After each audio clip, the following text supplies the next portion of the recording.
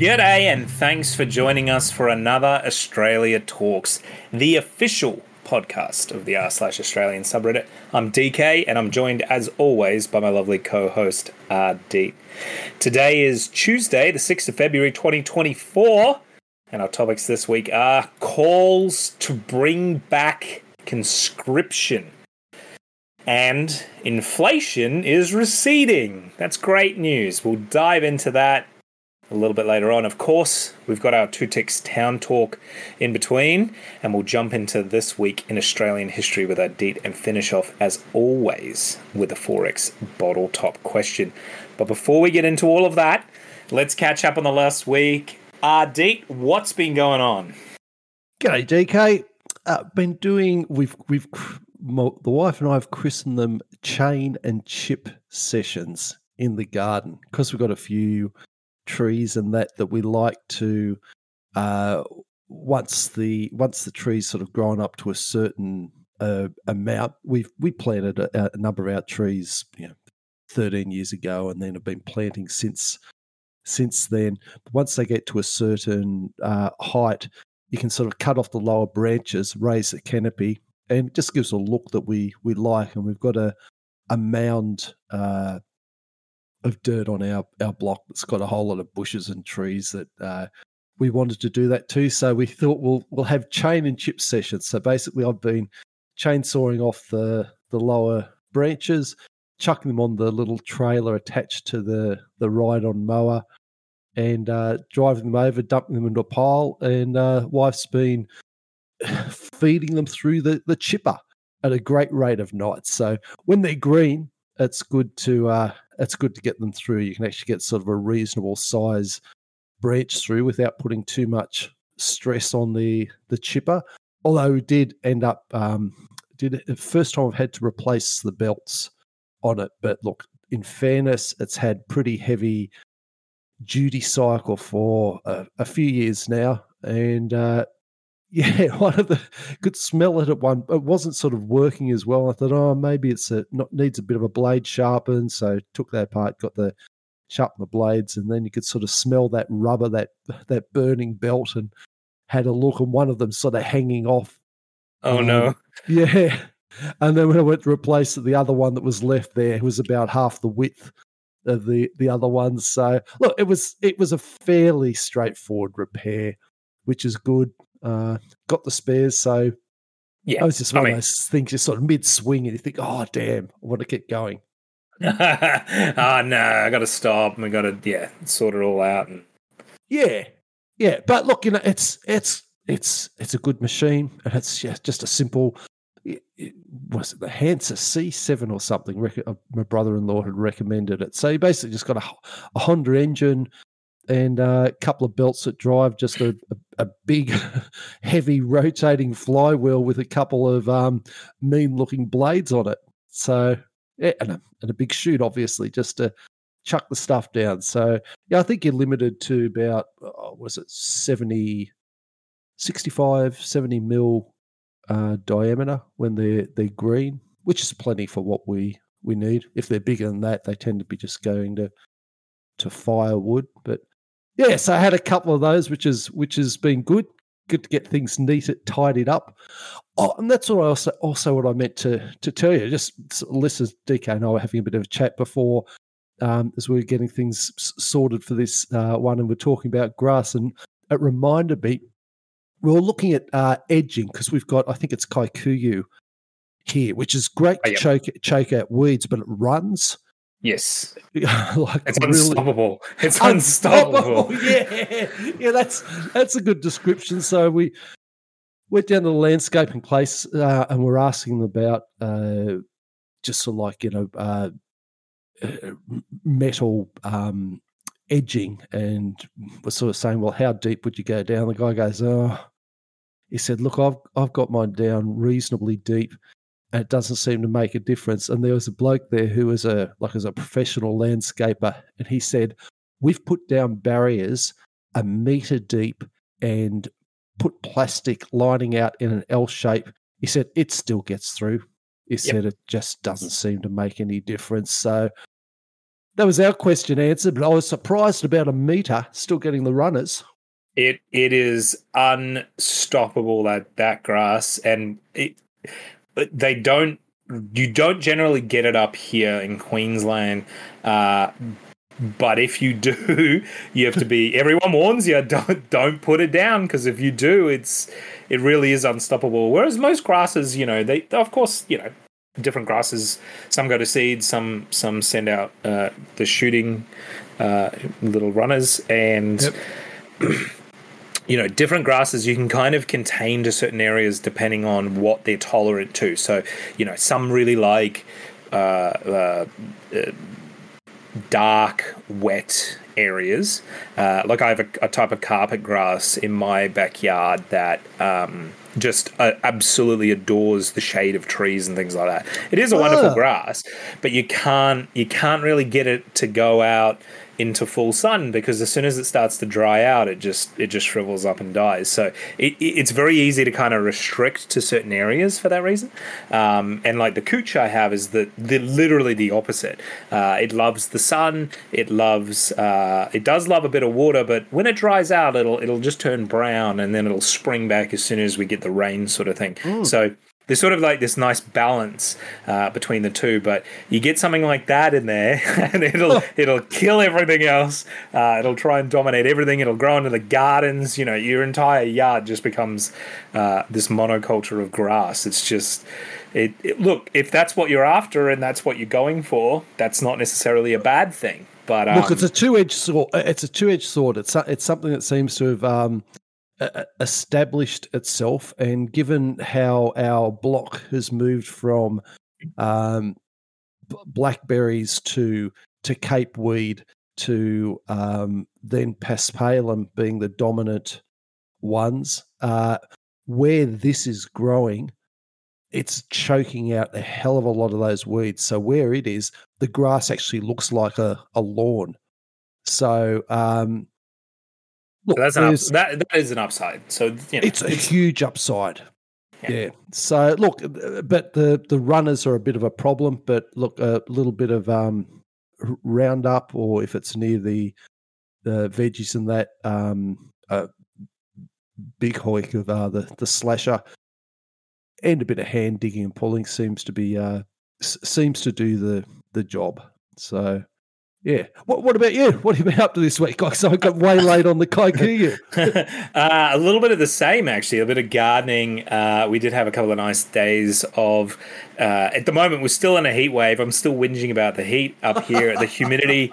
But I did manage to get out into the garden, do a bit of weeding. I actually have a couple of plants that a couple of trees that I need to put in the ground. But it's either been too rainy or too bloody hot to get out there. But I sort of started to prepare the site, and I thought, I don't want to spray any toxic chemicals to kill some of these weeds that have sort of popped up. So being a military man, I grabbed the next best thing. My mind immediately jumped to effectively a small flamethrower. It's a weed burner, but I've sort of customized it a little bit, so it's very cool, very impressive to see, especially at night. And I had a great time getting in the garden and burning away all the weeds. It's very effective at what it does. How'd you customize it out of interest? Oh, just look, can't say too much because I'm not sure if it's completely allowed, but the flame is very impressive that comes out of it. It's a decent flame. It's a very big flame, very, very, very hot, and it works absolutely excellently. The problem is, I didn't know this, but it was next to some lily pillies, and I got a little bit too close to the lily pillies. I didn't touch the lily pillies, but obviously I got a little bit too close, and the heat itself, just the heat from it, has effectively actually completely killed one of my lily pillies. Wow. It already sort of got to one side of it, but I think it was enough of a shock that it basically all the green on it now is shriveling up and dying, and I don't think I'm going to be able to save it, unfortunately. So I'm actually, yeah, I am. I'm really upset. I was having a great time, probably too much of a good time, and as a result, now one of my favorite plants is really suffering. So the good news is the plants that I'm planting are more lily pillies. So I can easily rectify the issue that I've just created. But, that lily pilly probably was in the ground. It was reasonably young, which is why I think it was so affected. Right. It was probably only about 12 months old, which is disappointing because, these plants do take a little bit of time to really get established and all the rest. So lessons learned. Go with the Roundup, not the flamethrower. And we'll just, in future, now we know we don't make those same mistakes again. Or a combination. Because, the flamethrower does sound like fun. Oh, it's so much fun. Speaking about fun, Australia is considering bringing back conscription. Or, as some experts say, they must consider bringing back conscription as an all-out war looms with Russia. What? Dr. Alexei Muravev, Associate Professor of National Security and Strategic Studies at Curtin University, says that Australia must seriously consider reintroducing conscription to boost its troop numbers in the face of an quote-unquote all-out war with Russia. Rapidly rising global tensions in Eastern Europe and the Middle East threaten to drag Australia into an orbit of open confrontation. He's also added that it may be time for Australia to consider another uncomfortable subject, the return of national service. Back in 1972, Labor, under Gore Whitlam, abolished the national service in peacetime, even though it could still be reactivated in times of war. 52 years later, Dr. Muravev is asking if we'd reconsider reintroducing a form of national service to increase a pool of trained reserves while we still have time. Successive Australian governments have also recognised the inadequate size of the Australian Defence Force, with former Prime Minister ScoMo,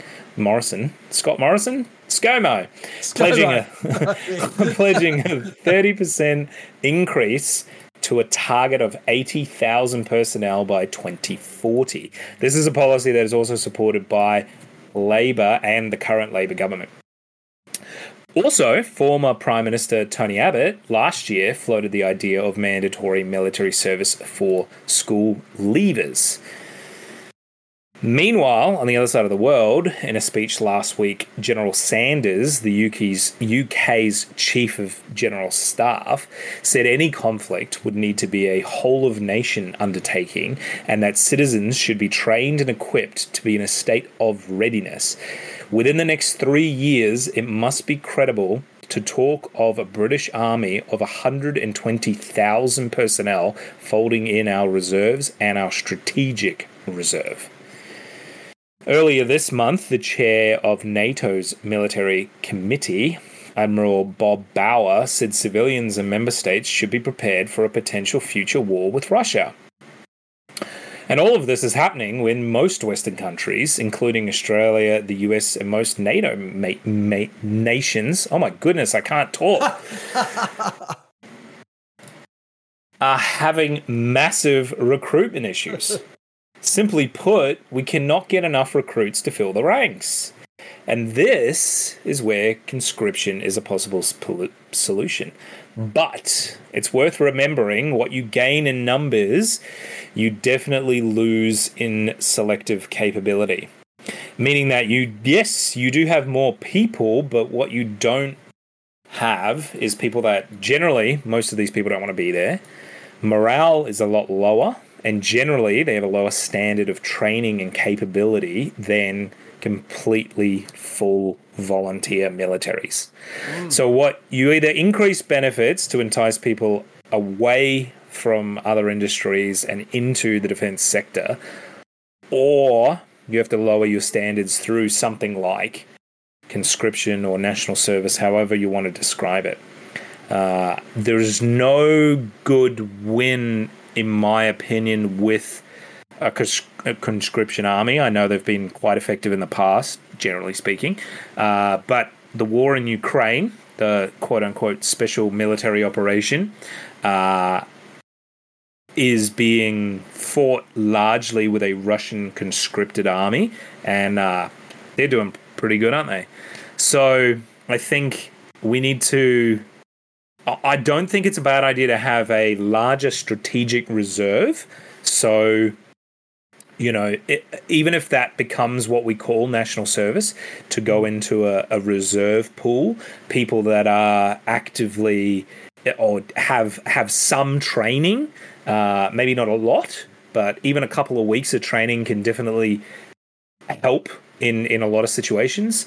However, I don't believe having a full conscript defence force for Australia is a good thing, because it actually does reduce our capability to actually do things, and it reduces the capacity for our defence force to invest in things like last week when we spoke about the acquisition of HIMARS and joining AUKUS and all these other defence initiatives are very, very expensive. And very, very high tech. Yeah. And when you start introducing literally 100,000 more people into your defense force, the biggest cost of the defense force right now is wages. It all goes out the window. And a lot of those programs can't really work very well. You have to buy a lot more equipment to basically kit out those personnel and things like that. The strategic reserves of arms, so small arms, rifles, grenades, machine guns, those sorts of things, those are all reduced.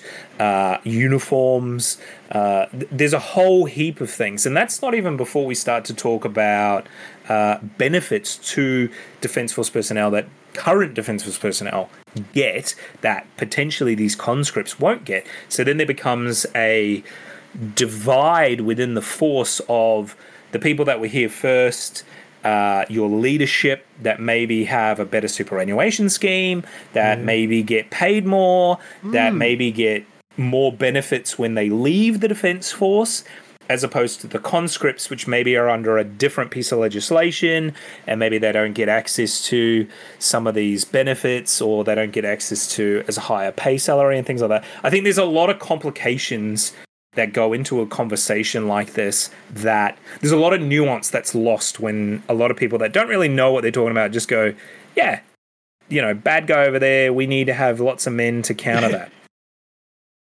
Yeah, and look, you hearing you talk about that, it highlights one of the things that's often. Yeah, I don't have military service. I don't have a particularly high level of studying things in the military, but I do know from what I have looked at, and also speaking to blokes like yourself and other friends, that one of the things that is just constantly overlooked by people who've got either a romantic or bureaucratic view of the military is the support structure that's required to actually just send that the tip of the spear into battle.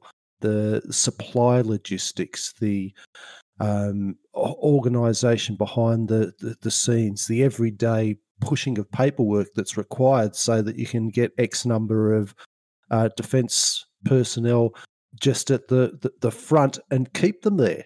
It's a massive part of it. And when you were underlining those or highlighting some of those things, such as the wages, the culture, the managing what would essentially be viewed by some as a caste system, the simple logistics of, okay, you throw 100,000 extra people into there, how do you feed them? How do you house them? How do you clothe them? I mean, that is just massive. It's not just a stroke of the pen. And no. I mean, it is, but it isn't. Obviously, in a war type scenario, there is this capacity that can be increased. But I think the key thing here is if there's a war, a global war, World War III, if you like, there are obviously logistics plans. There are stores of uniforms. There are like, there are cogs that can start turning to this big machine can start working to get on a total war footing. But as you've very elegantly put, the logistics of a huge reserve force are, one, very expensive to the taxpayer because these cogs are going to start turning essentially at that stroke of that pen, and as a result, and they do take time to ramp things up, but it's not immediately people are going to start running around doing stuff, and all of that does take a lot of money and a lot of effort and a lot of coordination, and wars absolutely are won on logistics. And the problem I see is having a huge because when we talk about a conscript army, for most people that don't understand, we're talking about generally having some form of national service. So, you turn. Generally, it's on an age thing, or there might be exemptions if you're doing like higher education, like university or something like that. But let's say you finish high school. When you turn 18, you have to go to the military for, say, 12 months, 6 months, something like that. Different countries, it works in different ways. And you are then required to do something. There will be a bunch of basic jobs that conscripts will do. And again, this varies from country to country, and it varies by requirements and things like that. But like, you may have truck driver, cook, infantry soldier, which we call riflemen, and a handful of basic roles similar to those basic roles in the Air Force and in the Navy that all the conscripts can do. And then if they do want to continue and sign on full time, then maybe they'll have a choice of more complex roles that take more training or a leadership position and things like that. So you really do, as you said, you really do create almost like a caste system within the Defence Force, and morale for these conscripts is generally very low because a lot of them don't want to be there. They don't want to do this. Yeah. They're given shit jobs basically, and they're the bottom of the rung, and they're not having a good time. And as a result of that, they're generally not as effective in their jobs. No, and why would if people would know if they've worked in anywhere with more than a couple of people. If someone's a disgruntled member of the team, they're not productive, and it can have a very negative effect on the people around them. So. Yeah, look, that mindset. There was two mindset themes I had with this. One problem I have with this, the narrative that's being pushed by this article, and it's not the only one that's doing it. It's being pushed as a theme in a number of countries. Is that it creates a mindset where it's talking past the sale. And people are assuming there's going to be a war. So people are thinking now there's a war that's going to happen, so what are we going to do about it? Now, hopefully that's not going to happen. I can see the argument that, based on what we've been talking about with the amount of preparation that's required to get this machine's get this machine's momentum happening and break its inertia, I still think it's a dangerous mindset. The other mindset that I want to mention was I noticed in our subreddit and a few of the other subreddits that this topic about conscription was posted in. There was a lot of people saying was looking at this as this is what the government is proposing. And their response is, why would I fight for them? And I thought in this age where the politics has become particularly divisive, in the past there might have been a bit of a unified view of the nation, whereas now it's sort of like my team is in or my team's not in. So if my team's not in, why would I put my life on the line for that mob there that I didn't vote for? And I thought that was an interesting insight into, I don't know how big the mindset is, but I can understand people saying, look, you don't do anything for us. Why would I do this for you? I think there's a lot of young people that feel that way, where they look at it and go, the economy's not doing good. And when I say young people, we're talking about sort of the Gen Z, or the Zoomers as they like to be called, and sort of the kids younger than that, so the Gen Alpha kids. These young people have grown up in a post 9/11 world. They are basically sick of war. They've dealt with the older ones, the Iraq War, the Second Gulf War, and basically all of them Afghanistan as well. A war that basically didn't have an end, and no real end in sight. The whole thing fell over very quickly, and that's a whole nother subject. But these kids are looking at it going, our future isn't necessarily super bright as is in this country. We don't have access to,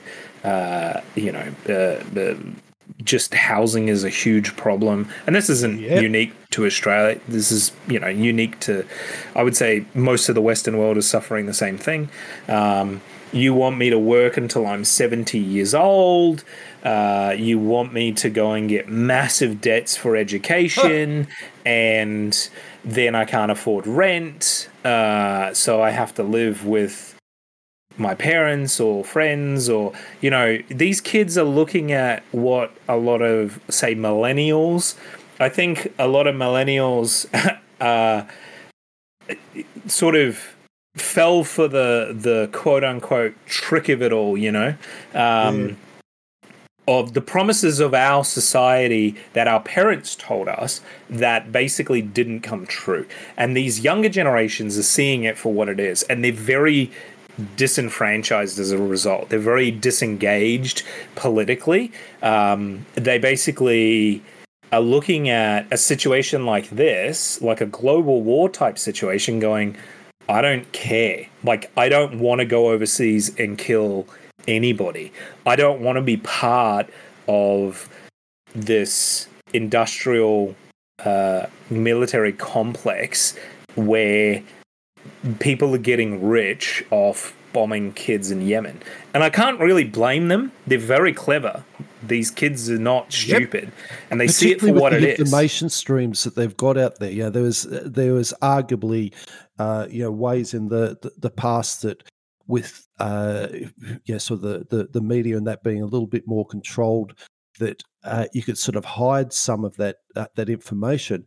But now you have them with access to, this is what Northrop Grumman made out of this. This is what Boeing made out of this. This is what all the other ones here. This is how much they're costing, and there is that information there for them to be able to come to those conclusions that you're talking about. Yeah, and they don't like it because they're not shareholders. They don't like. That's funny, but also legitimately, like, there's no benefit to them. A lot of the lawmakers, particularly in the US, and wealthier people have investments in these companies. And so when they're dropping bombs or when a war is declared, their share prices jump.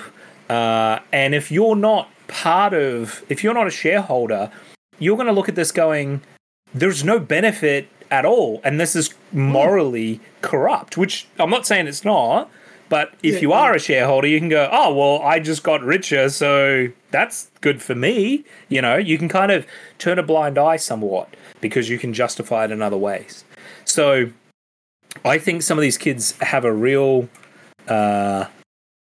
have some good heads on their shoulders and are thinking straight. But I'll caveat this with, I do think there is something to be said that, Australia is a great country. And I think there is something, it is worth defending. The Western democracies are worth defending. They're not perfect, there have been some absolutely horrific things in the past that we've done. But I also think it's important to remember that, generally speaking, the Western democracies of today are, with exception of Iraq and Afghanistan, are not the aggressors. Well, actually, Afghanistan, you could argue 9/11 kicked that off. So, America wasn't technically the aggressor in Afghanistan, but Iraq was a bit of a different story. So the war in Ukraine is a good example, because there is a lot of potential that the war in Ukraine will kind of spiral into a larger global conflict. Yeah. And just like the Second World War did with Poland and in China with the Japanese and things like that, it sort of blew up into a larger global conflict. And there's a huge risk here that Ukraine may do the same sort of thing, and there'll be an all-out war with Russia. And I think in a situation like that, where NATO, as an example, a lot of younger people really hate this idea of what NATO stands for. But I think it's worth remembering that it is a defensive alliance. It is there for the benefit of so many of these people that criticize it can do so because of the conditions that were created because it exists. We talk about, we're wasting money on AUKUS, and we're wasting money on buying these new missiles, and we're wasting money on this, and this. The reason that these weapon systems are so valuable is when they're not used. Their value is in deterrence. And so if there is no war, that is a dividend of peace that enables people to make choices, to not be a conscript, to go and get a job in whatever it is, And I think it's worth remembering, because we get so caught up in our lives, and there's a lot of talk online about, it's very easy to just sort of bash things, and then the other side comes out, and like you said, why should I die for Albanese? And it's like, You're not dying. You're not going to fight for a political party, unless it's like a civil war. That's a whole different thing. But in a global conflict, you're fighting for the institutions that exist in the Western world, the values of Australia, the benefit that you have by going down to the shops and saying that, making fun of Albanese or ScoMo or whoever it is, the fact that you can do that, the freedoms that you have, are the reason that it is worth fighting for, if it ever comes to that. And I hope it doesn't. But at least in my mind, that's the reason it's worth fighting for. It's not for some political party. It's not for any of that. It's for the lifestyle that you live and potentially that their children can live. But again, as much as I say that, I can hear voices listening to this going, but why would I support the current state of the country and the world, and like burn it all down? And I don't know. It even has to be burn it all down, but it has to be. Look, there was in the same way as there was a shift in a lot of large corporations, and let's use the banks as an example. I'm 60 this year, so I'm old enough to have been brought up on if you're loyal to the bank, they'll be loyal to you. If you have your savings account with them, then that stands you in good stead for your loan. If you do business with them, they'll work out how to do business for you. And then we saw that change coming in through the 90s, where the bonds of loyalty started to be broken, and where it's to the point now of it doesn't matter how loyal a customer you may have been, there's no reciprocal loyalty. And I feel like I've seen that switch with with government since the start of this century in particular, where you could sort of argue there was a I mean, look, there's always been division. There's no doubt about it. I mean, we talked Gough Whitlam before, and that, and way back then, even 1975, I was sort of aware of that as a younger kid, that there was that division, but there was still a sense of national unity.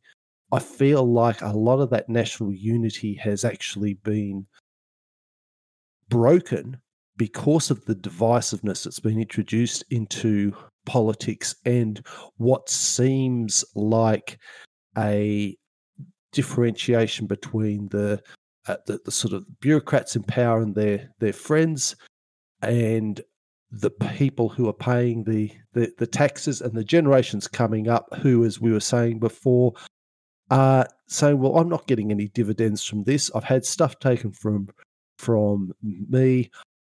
I'm not actually getting feeling like I'm as much a part of this country as people used to feel in the past. That feeling of almost being just a commodity, the cattle, I think is a reasonable cynicism to have. Now, you can argue. You made some good points there about the freedoms that we've got. And there was a term that I heard today. Why? What was it? It was something like the something like the familiarity syndrome. It was something. It was Patrick Bet David on Bill Maher's Club Random podcast. Someone said, I have a listen to this, and I'd listened to that. But he was talking the sense he was using about there.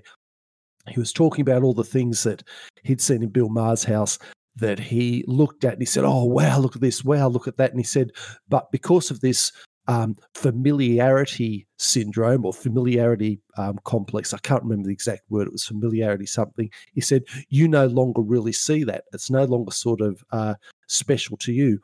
So a lot of those things, such as the freedom to post on Twitter, I think Albo's a dick or ScoMo's a dick, we're so used to them and so familiar to them that their value is actually reduced. But the negative side tends psychologically to evoke a real emotive response in people. And I can understand the cynicism within that way of looking at it. I can understand the cynicism of a lot of the younger people. Yeah, look, and I'm not trying to have a go at young people. No, I said, I didn't think that. It is. I just want to make that clear for all our listeners, because I'm not. I completely understand, and I do think that part of it is. I think part of it also comes from the feeling of disenfranchisement that they have. They don't feel like they're represented. They're politically disengaged because of that. And I completely understand why. If you can't invest your future, or feel like you don't have a future invested anywhere, it doesn't matter where you are, why are you going to potentially look at giving the ultimate sacrifice for that thing? As you've said, you made some really good arguments. I love that idea that we become so used to our own culture and environment that we feel like they're basically, we sort of forget what the alternatives are, or we sugarcoat the alternatives and sort of think that they're somehow better. That's why I think like traveling in that is so important, experiencing different cultures and different environments and seeing how other people live. And once you start to understand those cultures, that sort of culture shock can actually be really beneficial. Unfortunately, the reality is that because of COVID, because of wage stagnation, because of a lot of things, there's a lot of young Australians that would love to go and do these things that just can't financially. A lot of them would love to own their own home. But that is a dream that some of them have basically just gone, oh, that's not going to happen. Like, that won't happen in my life. I'll never own my own home. And that must be... we see that comment all the time on the sub, don't we? Yeah, and that must be the for our foreign listeners, in Australia, it's kind of like, you have the quote-unquote stereotypical American dream. The Australian dream isn't too far from that. It's sort of, you own your own house, your own little sort of quarter-acre block in the suburbs, and you have a couple of cars and your dog and your kids, and it's very similar to that American dream with its own sort of cultural twists. And the reality is for a lot of young people in this country, that's so far out of reach that it's not really possible. And I think there's a lot of resentment to some of the established political parties, the established sort of elite, whether that's real or imagined, it just sort of doesn't matter. And a lot of older people. Point. It doesn't necessarily matter in some ways. Yeah, it doesn't matter if it's true or not, because a lot of these Zoomers hate the older generations. The baby boomers is a good example. We saw a couple of years ago the OK Boomer and all that stuff.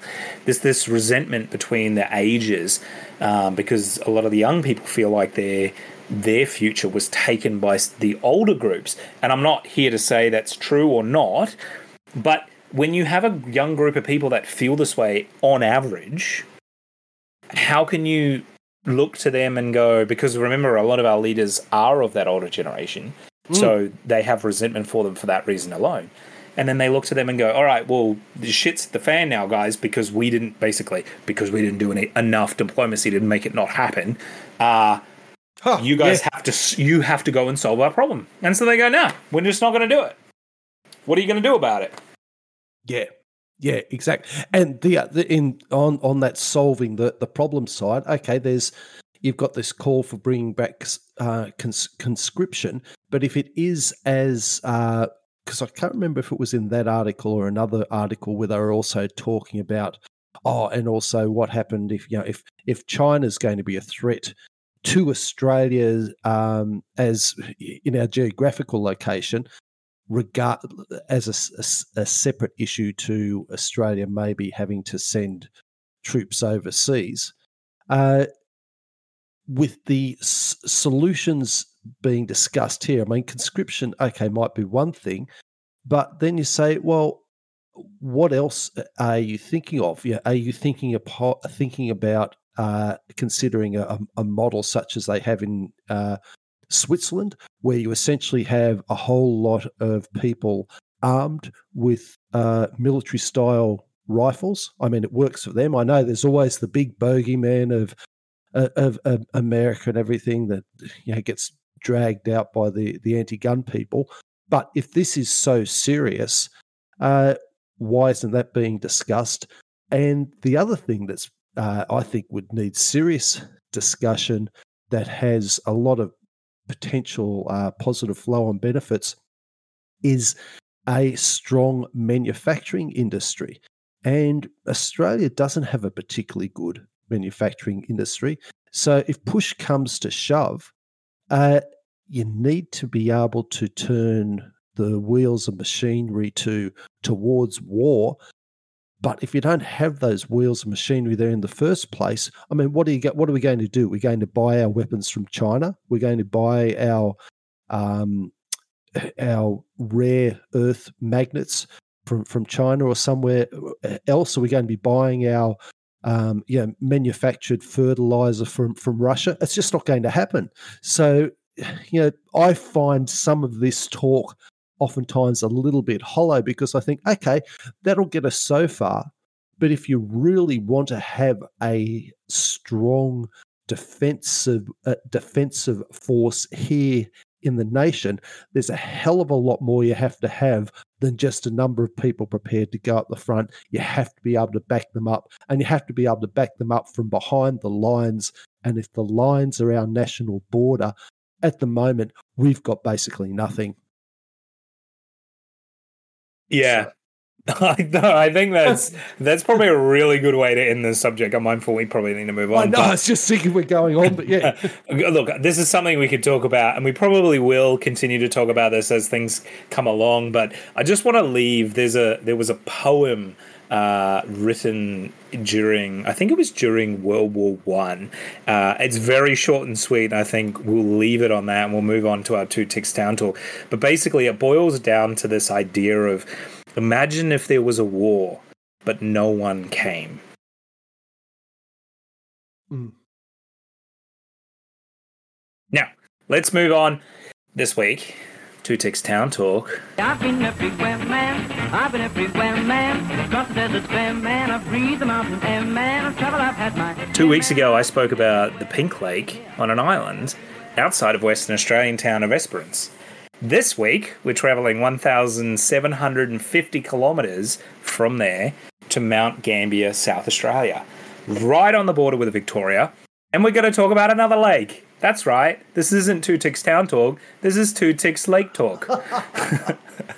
This lake's not pink. This lake's blue. It's actually called the Blue Lake. It's also known as Wawa. It is a large monomeric crater lake located in the dormant volcanic crater.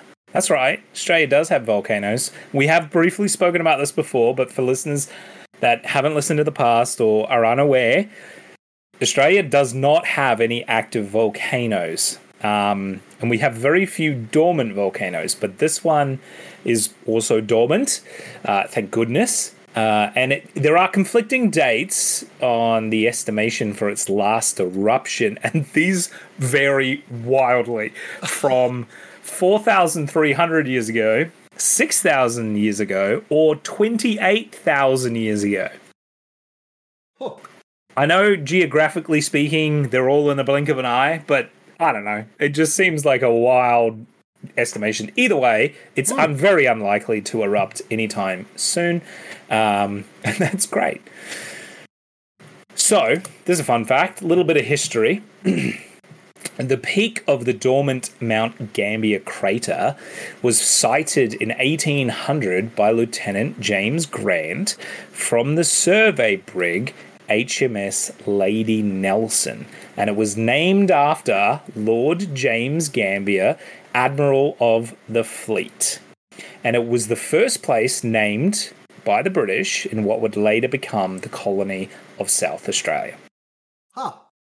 Once again, geographic feature named after a man that lived very, very far away.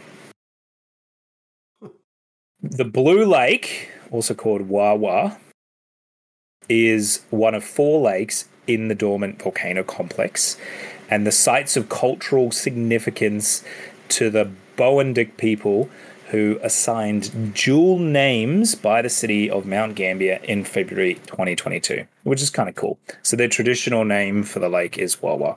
Ah, right, yep. Blue Lake is thought to be an average of 72 meters or 236 feet deep, and in places reaches 75 meters or 246 feet deep.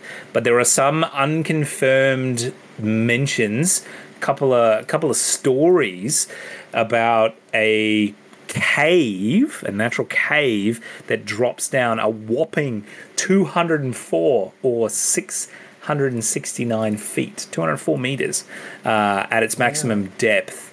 But again, it's not really explored because it's 72 meters. Whilst that is quote unquote quite shallow, it's also like pretty deep. You're not going scuba diving, that's pretty extreme. 72 meters was shallow? It's called a shallow lake. So I don't know. I thought 72 was a fair way down. It feels like it's not a very wide lake. So I'll get into some physical measurements. Actually, no, I didn't write them down. It's about 200 meters across. It's roughly circular. It's sort of like an oval shape. So it's not massive, and I feel like massively wide. So I feel like 72 to 75 meters deep is actually, fairly deep. But they do call it a shallow crater. I think it's because volcanic craters can be absolutely huge. So I've got some figures here. Maximum width is 657 meters or 2,165 feet. And its length, as I said, it's sort of oval shaped. Its length is 1,087 meters wide or long, and which is 3,566 feet. So I guess when you consider its length to depth ratio, I guess you could call it shallow, but I don't know. Yeah. 72 meters seems pretty deep to me. But as I said, there are unconfirmed reports of there being a cave system underneath, which may be a little bit of foreshadowing. Now, each November, the lake turns, and the reason it's called Blue Lake, and the reason I'm even talking about it, is because each November, the lake turns a deep turquoise color, gradually turning into a duller blue in February to March. Now, Adi, I'm going to send you a photo right now. And this photo is in the public domain, so we'll put it in the show notes as well, so that all of you listeners, if you're listening to this in a car, pull over, have a look, see this color of this lake. Well, that's very blue. It's stunning. It's amazing. Wow. It looks like it was dark blue. What did you say just then? It looks like it was dyed blue. It does. I was going to say it looks like somebody's put a filter on and just cranked it up. Yeah. Yep. Or sometimes in the toilets you have that blue dye in the upper cistern. It looks like that. The amazing thing is that it is seasonal, that it changes this color. And because during February to March, so during the sort of those months, it's much duller. So the exact cause of this color change phenomenon is still a matter of conjecture, but it likely involves the warming of the surface layers of the warming of the surface layers of the lake during the summer, which get to about 20 degrees Celsius on average, which is 68 Fahrenheit. Causing calcium carbonate to participate out of solution and enabling microcrystallites of calcium carbonate to form. This causes a scattering of the blue wavelengths of sunlight, which gives it that blue color. And during winter, the lake becomes well mixed, and recent research indicates that during this phase of the color cycle, the lake is somewhat murkier due to the redistribution of tannins and calcium carbonate particles throughout the lake. The solar elevation has also been found to influence the perceived color of the lake, and the movement of platonic life forms within the lake during the season during the day may additionally play part to the color change, which is pretty cool. Now, Mount Gambier, the town, literally, this is in the town, so it's like just outside the town of Mount Gambier, and its other subterranean features are actually going to be the topic of my next Two Ticks Town Talk on the 20th of February. So while this is a short one, this is but a taste of the incredible geography that is around the southeast South Australia, particularly in the town of Mount Gambier. So a two-parter because there's a lot to talk about with subterranean features in the town of Mount Gambier, and the town itself has a long storied history. So I didn't want to go too much. I felt like we got the lake from last week or last fortnight. We got the lake this time. Instead of doing a huge, big, long one, we're going to break this into a two-parter. So remember, I like that bit of continuity. Remember that lake. Remember that cave that might be in that lake.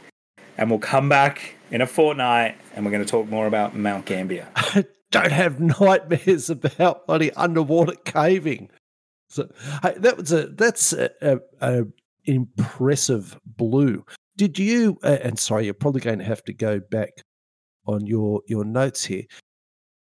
They said they were sort of speculating about why it could be just so blue. Did you say one of them was the seasonal position of the sun? Yes. That's interesting. So they think the solar elevation, being the position of the sun in the sky, has actually been found to influence the perceived color of the lake. Now, that may be because, well, I mean, it's almost certainly because of the refraction of the light through the water. But it also may be because we know there is platonic life, so microorganisms within the lake. They also may be more active when the solar elevation's sort of out at zenith or something like that, which may also play a part into the color of the lake changing. That's speculation, but there's something going on with the elevation of the sun and where it is in relation to the surface of the water that definitely appears to have a direct correlation on the color of the lake, which isn't out of the realm of scientific theory, considering our last lake a fortnight ago was pink and very milky pink, bubblegum pink, that was completely controlled by the microbacteria that were found inside the lake. So the fact that it changes and becomes more blue with the sun, to me, understanding how that lake system works kind of makes sense. Though this lake is very clear, so at the same time, I think it mustn't have as much to do with it compared to, say, our milky pink chocolate strawberry milk lake from last fortnight ago. So, because it happens like it's a regular thing, like it's a seasonal thing. You said, didn't you? So you could literally plan to go up to Mount Gambier to see the blue lake and have reasonable expectations you're not going to get dudded. Exactly. Right. And the reason I think, and again, I'm not 100% sure of this, but sort of reading between the lines, I think the reason that there's not as much research into the lake as probably a lot of listeners, even myself, would like to know. Like, I want to know about that cave, if it exists and what the deal is. Because I think at this point it's a bit of a protected environment. So there is a little bit of the bureaucracy that's getting involved with some of the research in the lake. Also, I think part of it as well is this lake isn't as, let's say, scientifically sexy as some of the other coloured lakes in Australia, like our lake from last week, which is pink is not a normal colour of a lake. Blue, there are blue lakes in the world. Whilst it's beautiful and incredible and you should go and visit it, if you were doing your microbiology, marine biology course, this is probably not high on your list of places to go compared to, say, some of the other more crazy coloured or rainbow lakes, as we like to call them. Oh, very interesting. I'll be interested to. I'll be looking forward to. That'll be in a fortnight's time because I'll be doing Two Ticks Town Talk. So yeah, listeners, stay tuned for a fortnight to hear more about Mount Gambier. Interesting, DK. And I know they're driving, kicking themselves right now, screaming, and they're speaking, saying, "Can you swim in it? I want to go for a swim in the blue lake." And the answer to that question is, I don't know. I don't think so. I have seen photos of people swimming in it, but I'm pretty sure they were for the photo op. I don't think it doesn't appear like it's in a crater, so the rim is not. There's no beach or anything. It's quite right. It's like cliffs all around it. So I don't think it's something you can really get access to. But yeah, don't know. Don't go and do it. I don't recommend it. If you're listening to this, go and have a look. Don't bring your swimmers. Oh, very good. All right, let's move on. Australia's inflation falls further than expected as prices rise at slowest pace in almost 2 years. So some great news for everyone. Australia's inflation rate has slowed in November, reinforcing expectations by the Reserve Bank's key interest rate has peaked. The headline consumer price index for the month was 4.3%, down from October's 4.9%. It shows that prices were rising at their slowest pace since the 4% reported in January 2022. The Treasurer, Jim Chalmers, welcomed the drop while adding that inflation was still higher than he would like. Labor's policies were helping to put downward pressure on inflation, but we know that there's more work to do because people are still under pressure, he said. Michelle Marquardt, the head of prices statistics at the Australian Bureau of Statistics, said that housing prices continued to rise up from 6.6% from a year ago, while food and non-alcoholic beverages rose 4.6%, and insurance and financial services were up 8.8%. Excluding volatile items from the monthly CPI indicator, the annual rise in November was 4.8%, lower than the annual rise of 5.1% in October. And the good news keeps on coming because breaking news, as of a few hours ago, the Reserve Bank of Australia has kept its cash rate at 4.35%. In its post-meeting statement, the RBA board said inflation had clearly eased, but it was still high at 4.1%. So 4.1% is as it currently stands. The figures we were talking about before are from October and November. You've got to remember that when we're calculating these sort of figures, it's always in the past, and we're never going to know until really those months wash up and we crunch the numbers and everything like that. So we're always kind of looking backwards with these things.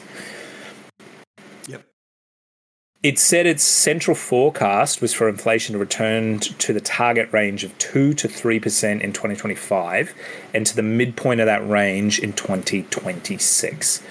So also remembering that the RBA's, the Reserve Bank of Australia, their job essentially is to protect the value of the dollar, is a good way to describe it, in really simple layman's terms. And for that to be done, they want a target inflation rate of 2 to 3% per annum. So at the moment, they're trying to drive those ranges down.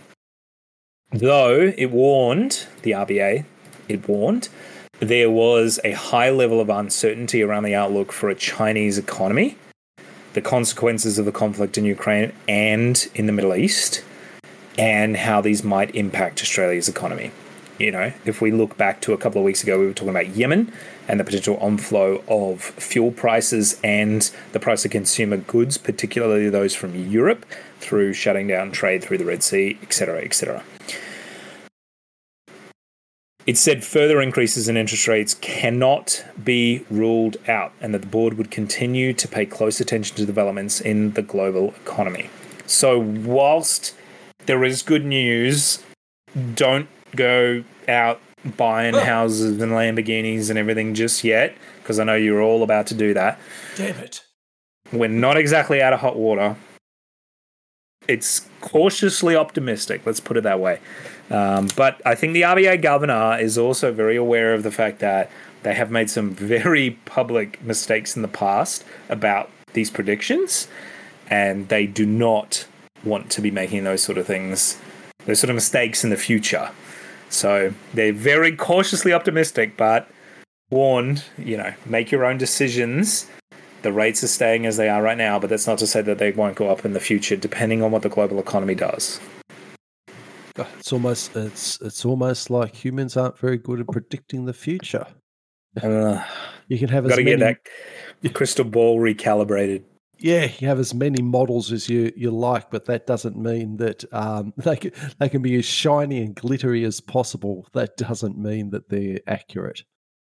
But yeah, and look, a reminder that we often drop into these conversations to our listeners is that inflation is cumulative, meaning that just because the rate has gone down doesn't mean that it somehow it somehow compensates for the quarter before where it was still, or the year before where it was still high. So you've got a thing that's $100, you throw 2% inflation on that, it's $102. But then if you've got even if inflation goes down to 1.8% after that, that inflation is still on the $102 one, the increased one. It doesn't go backwards. And look, unless you have a situation where there's negative inflation, just remember, this is just building on top and on top and on top. So there's a little bit of a magician's trick they try to pull here, saying, look, isn't this wonderful? We've got inflation down, and deliberately leave out the fact, but you're still paying for what we did in order to increase inflation previously. So, and it should be said, I'll just jump in here, because I'm a finance guy as well. When inflation reverses, it's called deflation, obviously, and the reason that deflation is sort of bad, or why the Reserve Bank and all these global banks do not want a deflation event occurring, even though you feel like it would be beneficial, to the average consumer. Deflation really discourages investment, and it freaks everyone out. So basically what you have is, why would you essentially invest your money to increase your wealth, which is how capitalism basically works, right? You invest your capital and then expect a return. In a deflation event where money is effectively getting cheaper, you are suddenly disincentivized to make those sort of investments. Why would you pay $50,000 for a car that you are fairly confident in 6 months' time is going to be $48,000? Exactly. So you're anything that you're looking at getting is reducing in value, essentially. So what you want to do is squirrel everything away and just sit on it and waiting for this to pass. The problem is, in a deflationary event, it can be very hard. It can be a bit of a snowball type situation. Same as in an inflationary event, but there are levers and mechanisms that banks have to sort of rein inflation in that are probably more effective or more powerful within the scope of like human psychology than in a deflationary event. So what I'm trying to say is, deflation is very bad for the economy, particularly in a long-term type situation, and it's very it's very unlikely something that like that is going to happen. So whilst it's good news that inflation's getting under control, do not think that things are going to go back to how they were. They're not. No, because that's the that's the other thing. We're talking in the numbers. Historically, these are low numbers. However, they still have a significant impact because they're within the context of the current economy. But when you hear something like, the inflation rate when you hear something like, the rate has gone from, say, 2% to 3%, that's actually a 50% increase. So they are actually large increases and decreases that we're seeing, even though the number itself sounds small. So the rates that we had before RBA got down to 0.25, did they? 0.35 or something? Did we didn't go to zero, but we never went into negative interest rates. Negative interest rates are a thing, but we didn't. There are other reserve banks that did, but no, you can't just go out and buy a house and the bank pay you to that. No, that's not how it works. It's to do with the Reserve Bank paying banks and other financial organizations and stuff like that. But that's a whole complicated story. Plus, also how banks treat their customers, as we alluded to in the conversation on conscription in the analogy that I was using. But yes, look, I suppose the point there was backing up your thing of just because it's come down doesn't mean we're heading down to where we were, because where we were was actually a long way away. So look, to me, it's a positive change, but yeah, one slightly thinner swallow does not a spring make. Exactly. And it is frustrating as well. I went to Coles this morning and I bought seemingly not a lot. And I think it cost me $75 or something like that. And I was like, I don't feel like I bought a lot of stuff. Certainly not a week's worth of food or anything crazy like that. It was a couple of, just a couple of bits and bobs sort of thing. So I feel like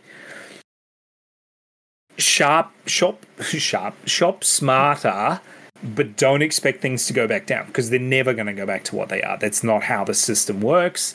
When it comes time for your yearly review at work, see if you can negotiate an increase in pay, but don't get too excited, because that may or may not happen. We're going to be doing it tough for a little bit longer yet, unfortunately. Yeah, I think you're right. All right, let's move on to this week in Australian history. Right, this week in Australian history, we're covering to the 1st to the 7th of February. February already. February 1, 1977, the Federal Court of Australia opens. 1981, cricketer Trevor Chappell bowls an underarm ball against New Zealand, causing outrage with officials and fans. So that was in 1981, and that's been completely forgotten by the New Zealanders. So never gets brought up at all in any cricket match whatsoever. It's just water under the bridge. So for our listeners overseas who have vaguely heard of cricket, it was considered a very unsportsmanlike thing to do, because by bowling an underarm ball, the person wasn't able to hit it into the air and hit it out for six, or in some other parlances, a home run, or I think I've just exhausted my whole realm of sport. But basically, they dudded the Kiwis, and it's just never been forgotten. And there's plenty of Australians like me who think, fair enough, shouldn't have been forgotten. I think it's one of those things that at the time, I don't think it was against the rules either. Oh, it was within the rules. And just if you were just purely gaming it out, it was an intelligent thing to do, but it was, as I say, just not cricket. A poor sportsman, even though it's not against the rules, doesn't mean it's morally and ethically correct. And honestly, I don't give a shit because I don't watch cricket. So yeah, well, pretty much here as well. But it's a real cultural thing across the. I'm blinking across the Tasman, isn't it? Yep. Yeah. 1984, on February 1st, Medicare comes into effect. 2004, the first Garn passenger train across Australia from Adelaide to Darwin sets off on its 3-day journey. Does it get there? Wait for the rest of the history. February 2nd. Look, it does. That's not really exciting. I was like, I didn't know it didn't make it. Is that terrible foreshadowing? Yeah, I don't want to build that up too much. It'll be a bit of a letdown. February 2nd, 1808, William Patterson sets sail to Sydney from Port Dalrymple to take over the administration of New South Wales following the removal of Governor Bligh. 1880, The first successful shipment of frozen mutton from Australia arrived in London aboard the SS Strathleven.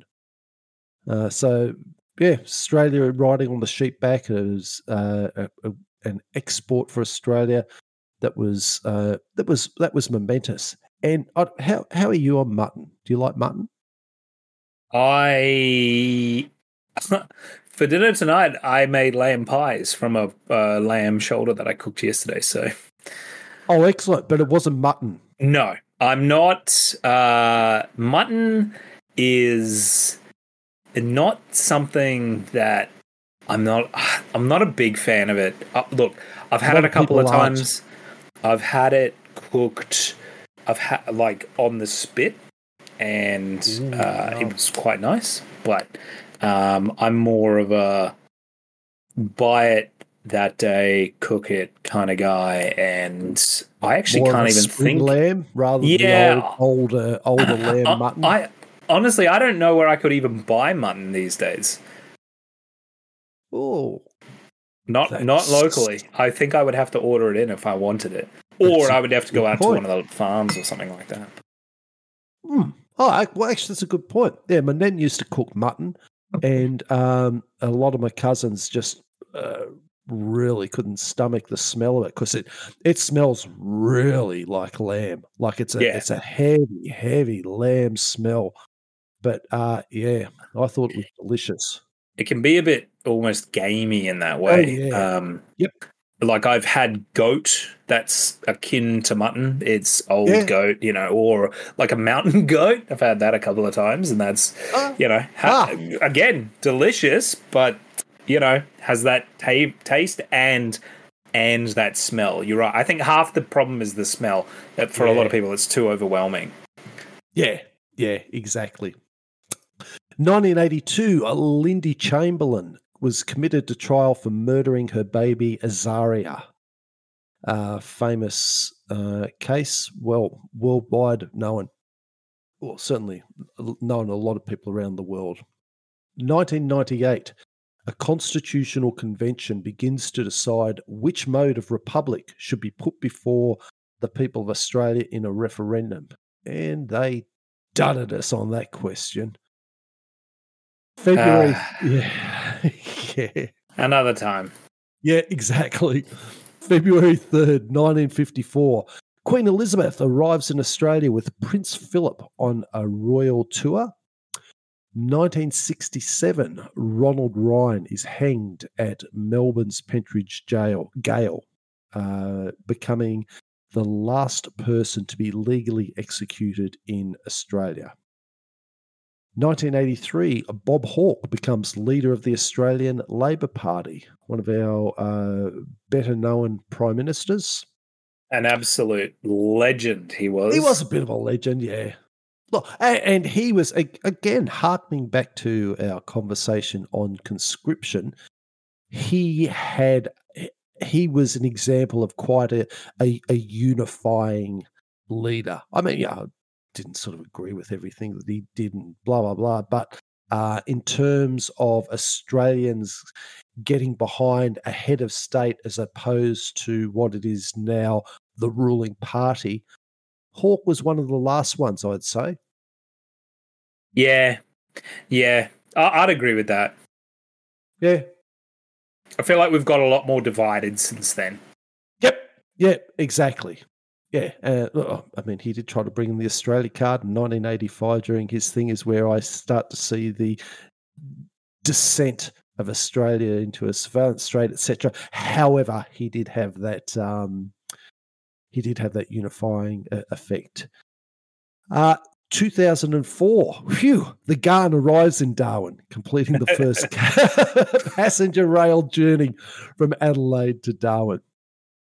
February 4th in 1942, in the Battle of Rabaul, 158 Australian prisoners of war are massacred in the Toy Plantation Massacre in the New Guinea campaign. I didn't know about that. That's a lot of people. Oh. Yeah. Again, war's no good, yeah? Yep. 1964, Cyclone Dora strikes northwest Queensland. February 5 in 1869, a gold nugget. Well, people who've listened to last week's episode should know this one. A gold nugget named Welcome Stranger is discovered at Molligal in Victoria, the largest alluvial gold find. So if you want details on that, Welcome Stranger nugget, listen to our podcast from last week where Molligal was the Two Ticks Town Talk. And we also do as you probably noticed if you're subscribed, we do a standalone segment extracted from the main podcast, which we put up on Saturday morning on the Two Ticks Town Talk. 1932, February 5th, 9 people die in bushfires in Gippsland, Victoria. 1938, the British Empire Games begin in Sydney. And 1985, Australia cancels its involvement in US-led MX missile tests. February 6, 1788, the first female convicts arrive at Port Jackson. I can imagine there was a lot of feelings about that happening. A lot of excitement, I'd imagine. I would think so. Counting down the days, I'm sure. Bloody oath. 1851, Black Thursday, as bushfires rage from Mount Gambier to Melbourne. 1938, Black Sunday at Bondi Beach, Sydney, where 300 swimmers are dragged out to sea in 3 freak waves. 80 lifesavers save all but 5, which is a massive effort. It's very impressive. It is impressive. Yeah, freak waves. That's bloody a lot of people to get dragged out. 1984, a bomb blast wrecks the home of High Court Judge Richard Gee in the Sydney suburb of Belrose. 1991, Roma Mitchell is appointed Governor of South Australia, and she was the first female governor of an Australian state. Like once again, South Australia. Yeah, it wasn't Victoria, was it? February 7th, 1788, the colony of New South Wales is officially created with Arthur Phillip as the first governor. 1967, bushfires in Tasmania destroy over 1,000 homes and take 62 lives. 1969, 9 people were killed in the Violet Town railway disaster. 1986, Lindy Chamberlain is released from prison after serving 3 years upon the finding of a new evidence which eventually led a judge to overturn her conviction. So she had a real bloody rough trot. Ugh. 2009, in February 7th, rounds out this week in Australian history, and once again, bushfires in Victoria left over 100 dead in the deadliest bushfires in Australia's history.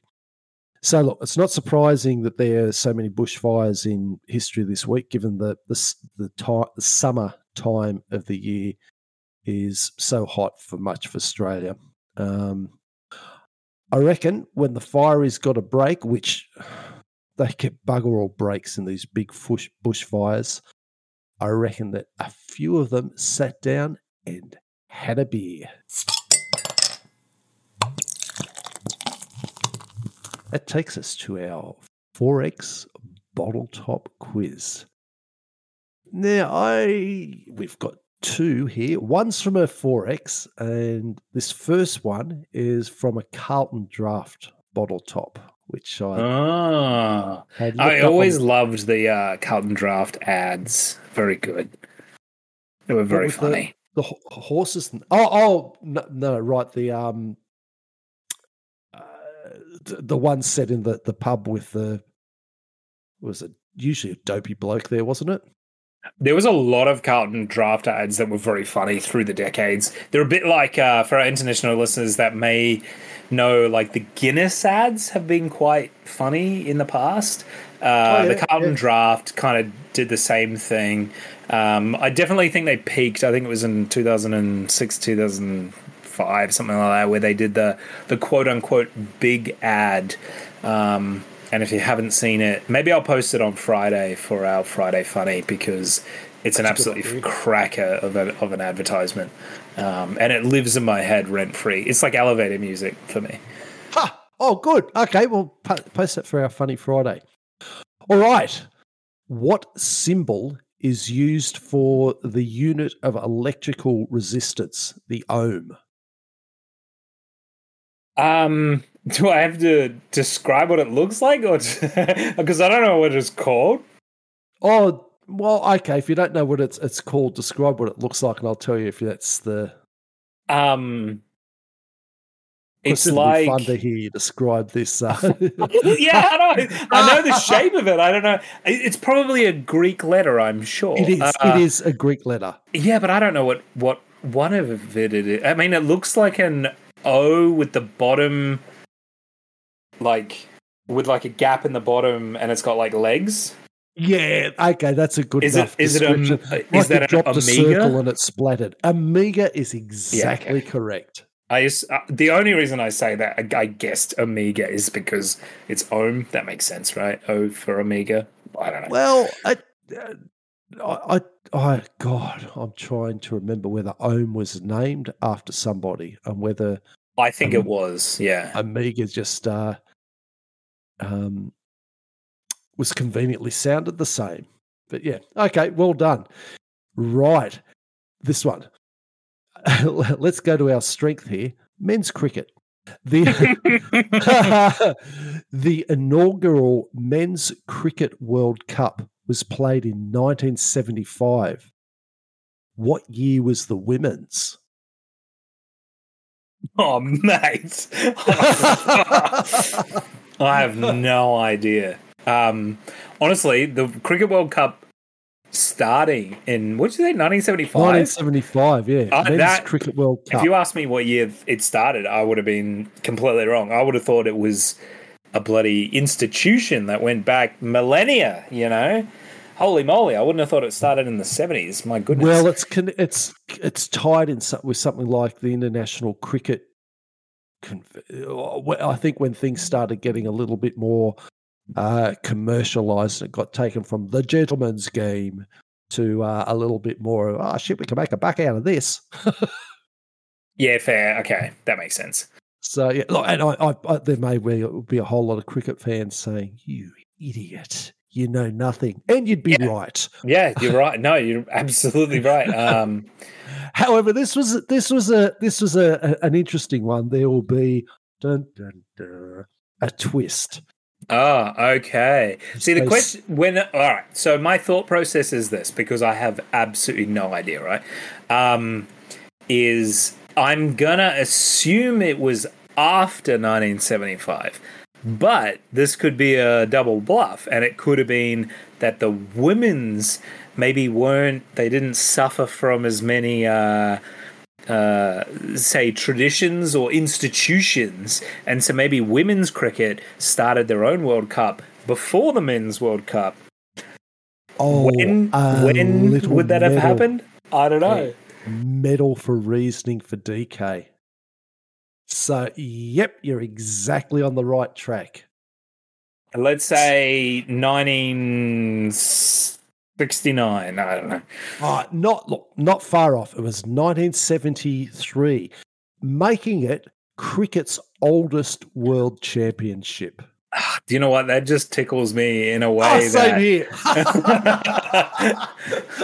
Same here. I thought I've got to include that question just for that joy. So it was because.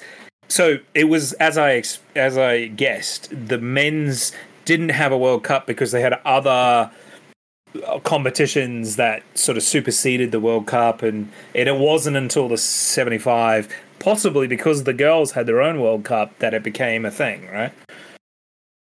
You remember that a moment ago when I said about my complete knack of cricket? Yeah. We'll go with that. We'll go with... Yeah. Insert that there. All right. Oh, Matt, thank you so much. Can't believe that.